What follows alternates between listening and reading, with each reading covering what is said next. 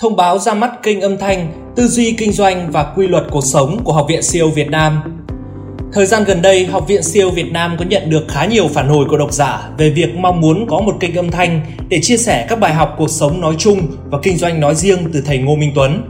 Nhằm nâng cao chất lượng và đáp ứng nhu cầu của độc giả, Học viện SEO Việt Nam muốn tập trung mở rộng kiến thức kinh doanh và cuộc sống dưới nhiều hình thức xuất bản khác nhau.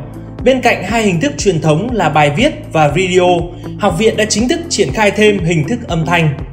Với kênh âm thanh, người dùng có thể theo dõi các nội dung thú vị một cách nhanh chóng, không cần phải đọc hay xem trên màn hình. Nghe ngay trong lúc đang di chuyển, làm việc nhà, tập thể dục, thậm chí trước khi đi ngủ.